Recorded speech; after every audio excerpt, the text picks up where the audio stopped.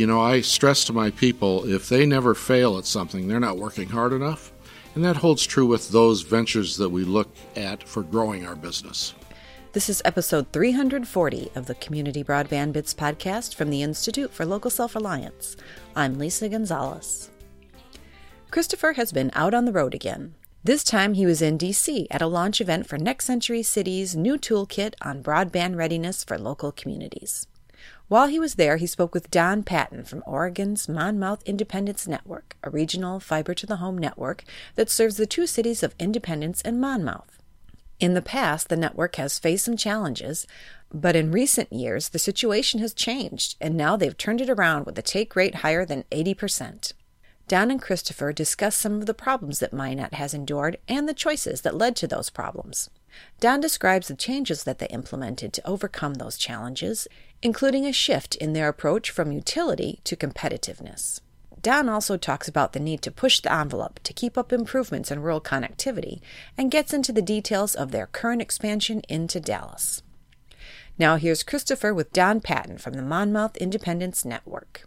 Welcome to another edition of the Community Broadband Bits podcast. I'm Chris Mitchell with the Institute for Local Self-Reliance, sitting across from a chuckling general manager of MiNet in Oregon, Don Patton. Welcome to the show. Well, thank you very much, Chris. And I was not chuckling at you. I was chuckling with you because of your enthusiasm. I appreciate that. There's actually one of the people that's listened to every episode, Travis Carter, who runs U.S. Internet in Minneapolis. Okay. His wife is supremely annoyed by hearing that every Wednesday morning, apparently. So I ham it up a little bit for both of them. Just for her. That's right. So let's get started, and let me ask you, what is MiNet? MiNet is actually an acronym for Monmouth Independence Networks. Monmouth and Independence are two adjoining communities in the Willamette Valley of Oregon. Which I have to admit, the first time I saw that and pronounced it, I got laughed at for Willamette. Or Willamette, yeah, something like that. Actually, the hint that we give non-Oregonians is it's Willamette, damn it. It's one of the most beautiful places on the planet. We're about 45 minutes from the coast. We're about 15 minutes from the state capital of Salem, and we're about 45 minutes from the grand city of Portland. And MiNet was one of the early networks. I'm sure you know the history. I know you haven't been there since the beginning of it, but how did it come to be that the Twin Cities worked together on this? Well, it's actually amazing that these two cities were able to pull together on a joint project because it's like many cities. Minneapolis and St. Paul have a similar kind of a Hatfields and McCoy feud going on just about everything. And that one is clearly better than the other. Oh, absolutely. Very competitive and not always, at least in the political arena, not always in a real nice fashion either.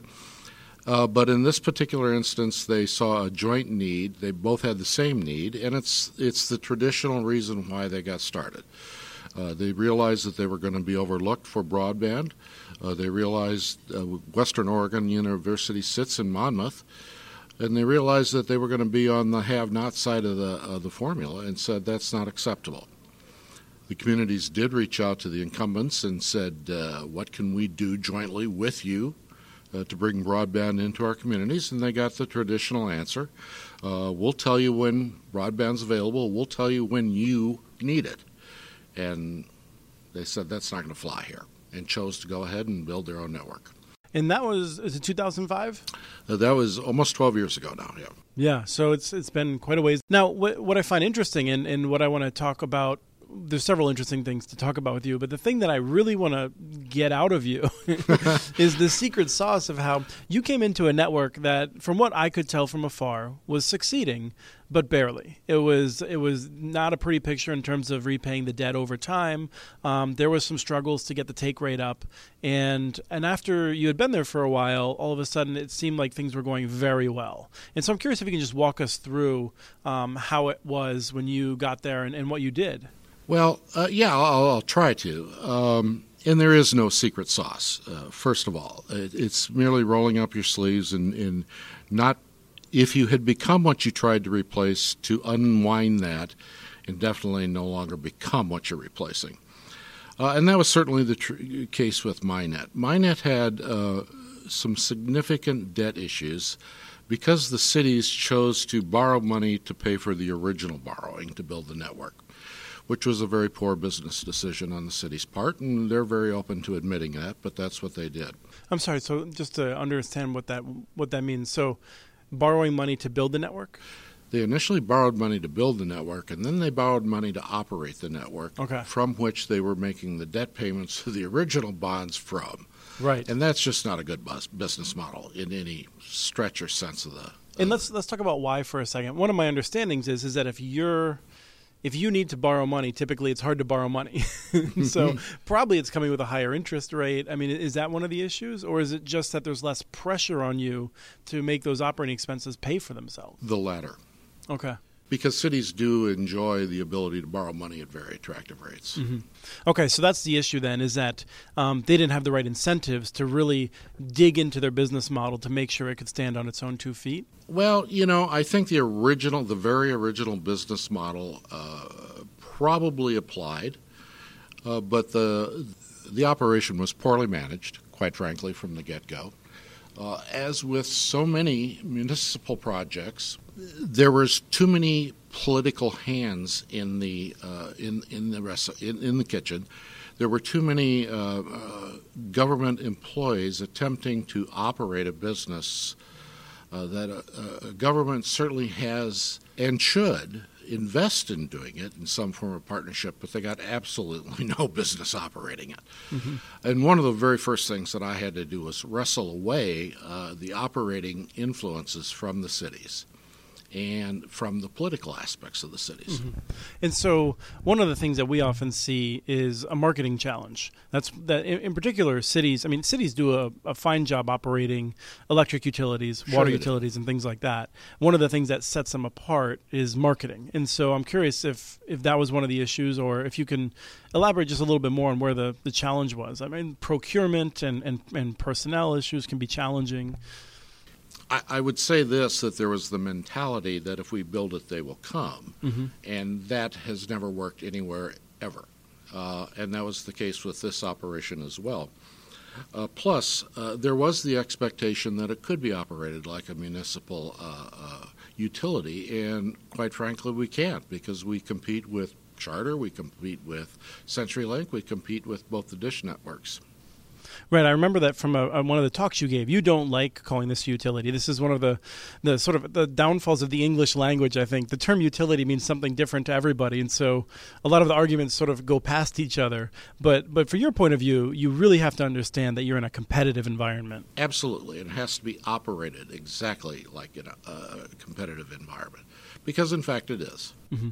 And so what does that mean? Does that mean having fewer staff than might be convenient? What's one of the differences? Well, a utility is merely a monopoly.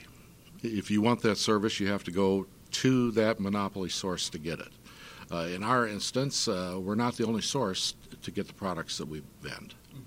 So the difference between operating as a utility, certainly that's the experience from the consumer's point of view. But if you're running the operation, how do you run it differently? Is it that you just can't afford? Because this is one of the things I'm curious about. Municipal networks that have struggled, in my experience, one of the things is they have too many people, which drives their operating costs too high relative to their revenues. Well, I think there's a natural tendency to have built-in inefficiencies in a utility. And that has to do with government process. And until that process is changed, it's almost required law. Mm-hmm.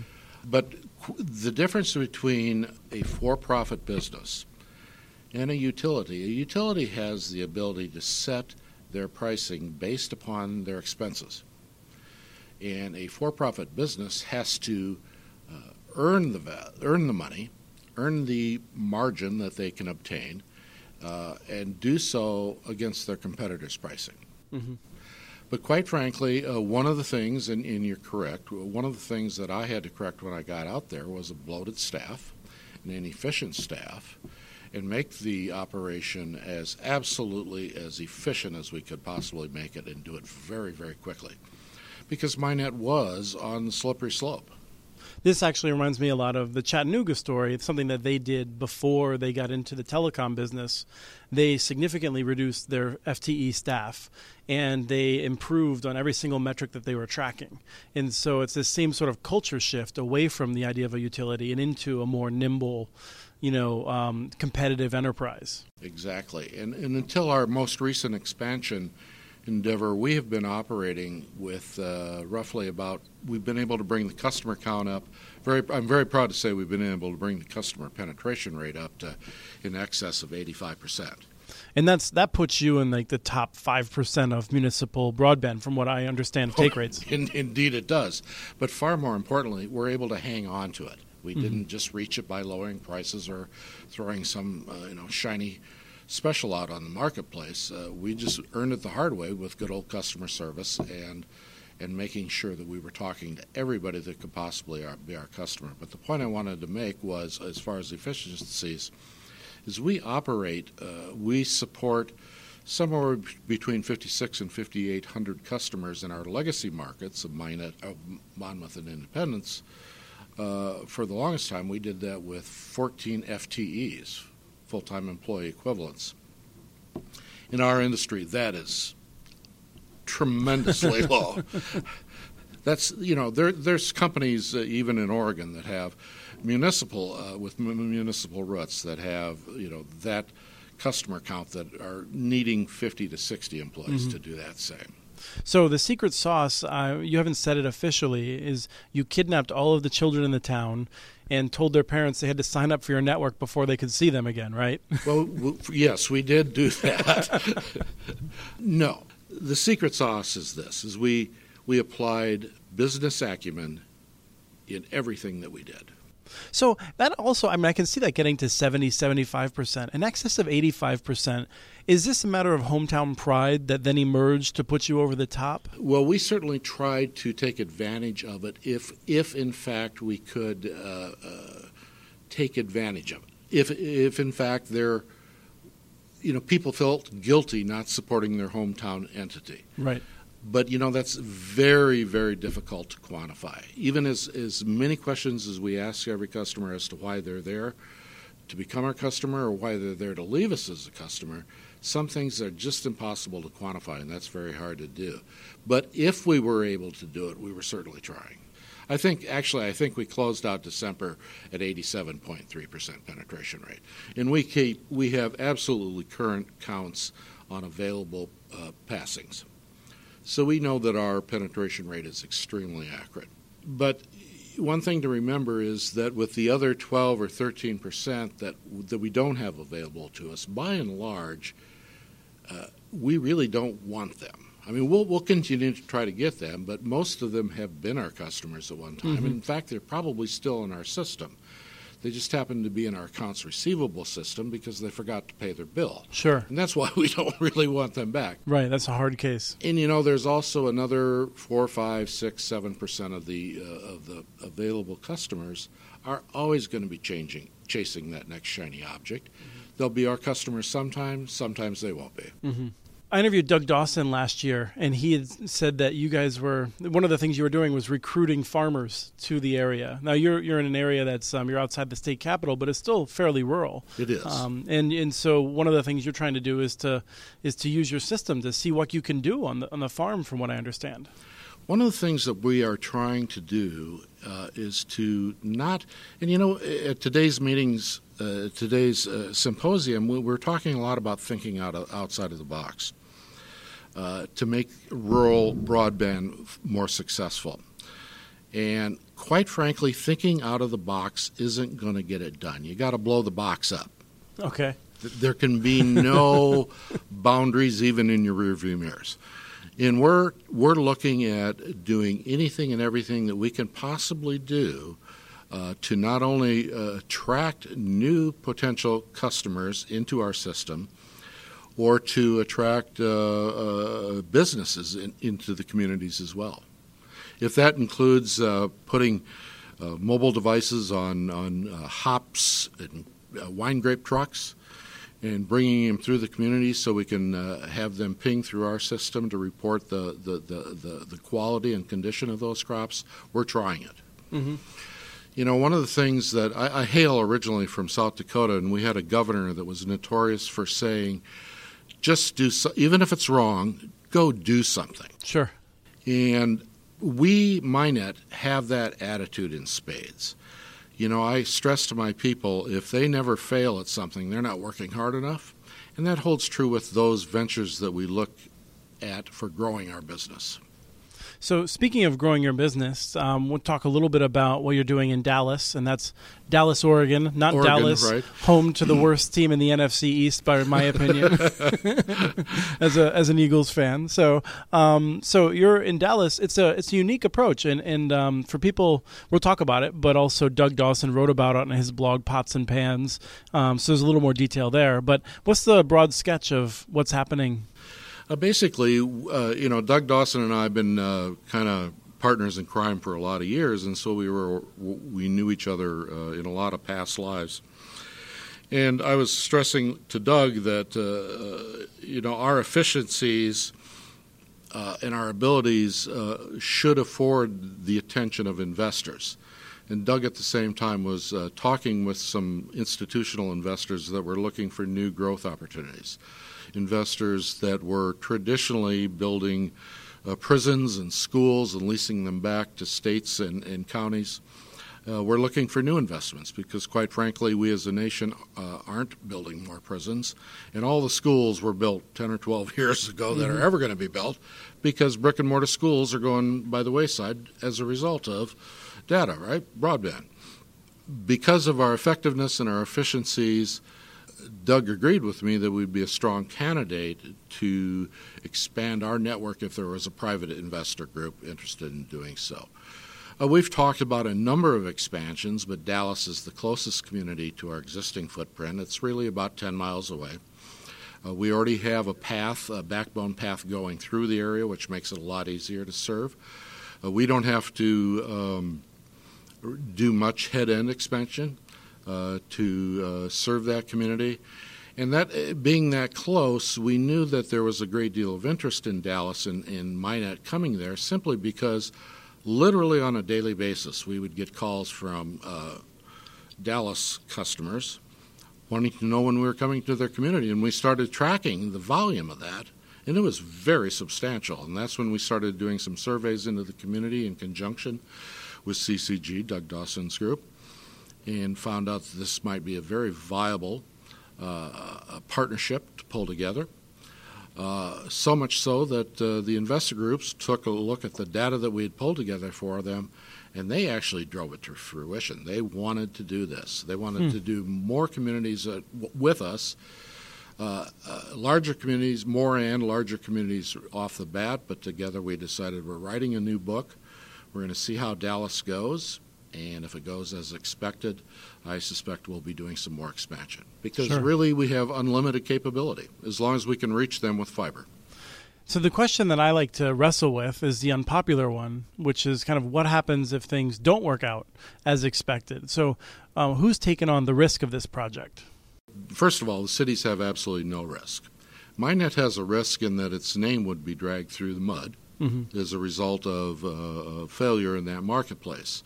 But we don't have any financial risk that could potentially fall on the cities if that were the case. But that is not the case. It's purely the investors. It's no different than investing in Google or investing in General Motors. So who owns the network in that if I came along and I said, I really like what's going on here, I want to buy it from someone, who do I talk to? Our services or the network? The network. Well, the network is actually owned and being built by American Fiber Optics. The company that is marketing it is Willamette Valley Fiber, and MyNet is hired to manage that network and to sell our services as Willamette Valley Fiber. Okay. Eventually, and without getting into details, which I'm not at liberty to share, part of our agreement is that eventually MyNet will own that network that's being built. Okay. So this is, I think of it as similar to a capital lease kind of arrangement then? Very similar. Okay. And so then the cities of Monmouth and Independence will own the fiber and the services and everything at the end of the term, basically? Yes, exactly. Okay. Are you serving rural areas outside of Monmouth and Independence? We've been approached by a number of nearby communities, mostly populations of, I would say, 10,000 or less, maybe 5,000 or less, in one case a couple of thousand individuals, because we are government. Other governments, other communities are reaching out to us to get advice, direction, guidance, whatever you want to call it, on how do they get broadband into their communities. And we've been working very closely with a number of very small communities.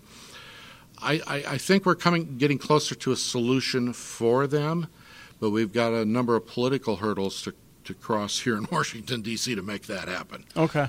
For those small communities. The formula is very similar to what we're doing in Dallas, only with the city either getting grants or borrowing money to build a network and then hiring someone, perhaps us, perhaps someone like us, that would operate it for the city. Because again, a city has no business being in the business we're in. They have every reason and should be investing with those who can operate it successfully, but they themselves should not be the operator. The question I guess I want to wrap up with is, how is MyNet different than if Verizon had made a priority to build fiber to the home to everyone in Monmouth and Independence? What do you do differently that helps the community in ways that go beyond just the technology that's available? There's the obvious ones. Our customer service is local. Our employees live in the towns. We see each other in the grocery store. When you call in to have with a technical issue, chances are our technician's going to be in your driveway in about 20 minutes, and you're probably going to know that individual.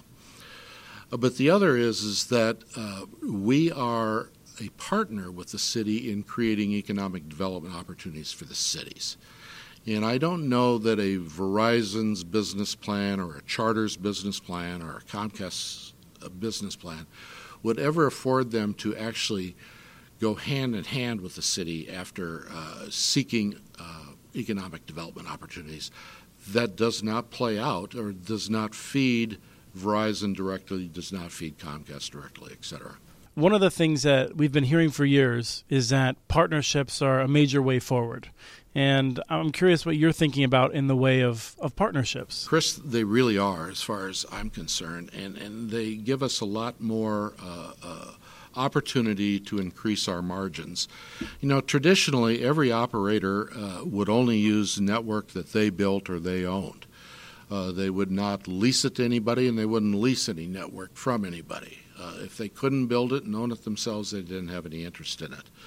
We've taken the position over the years that we do a lot of fiber sharing with other entities, and it's proven very valuable to us to be able to reach out using someone else's network and having a profitability tool that wouldn't have been at our disposal if we would have had to build it. Now, when you say sharing, yes. I've heard of swaps and I've heard of leases. Is this something different, or is it along those lines? Same thing, different terminology. Okay. But as an example, I have a significant number of unused fibers going to one of our POPs, one of our co-location points where we reach out to the Internet as a whole. And one very large commercial entity was looking to share to get access to a number of those fibers. And I was interested in giving them access to a number of those fibers as long as I could get access to a number of fibers that they had that were quite frankly, were headed over to Dallas. Okay.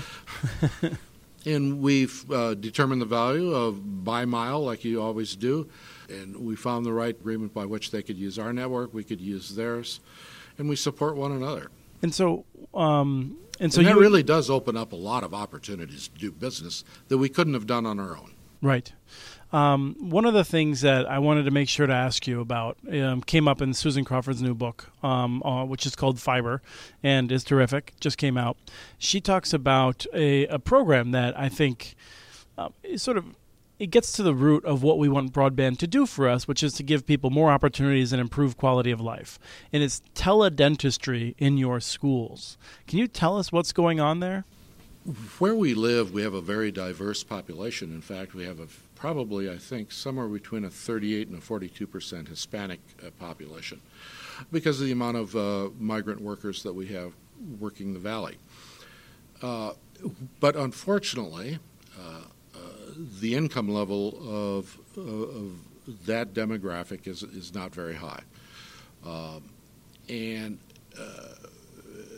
We've worked very closely with Central School District, one of the largest school districts in the state of Oregon, by the way, individual school districts in the state of Oregon, to bring telehealth into reality so that the children would have access to health care. At that time, we weren't able to get an interest from our regional traditional health partners. We were able to get an interest from dental providers, and we actually have a teledental clinic set up for Central School District, which, to give you an understanding of Central School District, they have a near 68% free or reduced lunch participation. And these children are able to come in and actually receive dental services via no charge. And this is remarkable. I mean, they both have information about whether they have a cavity or not, but they also use a procedure that allows them to have the cavity filled with very little pain, no drilling, by people that are able to, they're I don't know exactly what their title is, but they're not full dentists, so there's a lower cost for them to work for the school or work for this program. That's exactly right. And because this is another thing that a small town, a small entity such as ourselves, when we're engaged with the community, we actually sat down with the school district and determined what would be needed in conjunction with the teledentistry program as far as bandwidth, and we decided to build fiber directly into the building that was providing that so that we would have no latency, no bog down, because it is a high bandwidth pig operation. And for the other providers, the traditional providers in the community, which would be Charter or CenturyLink, getting them to build to that entity probably isn't ever going to happen. Right. Well, then the final part of it, which I know you're not an expert in, but I'm guessing you may have a sense of the impact on the community, is that a lot of these children would have been trying to go to local dentists with Medicaid dollars. A lot of dentists either have a long waiting list or struggle to deal with Medicaid patients because of the reimbursement rate.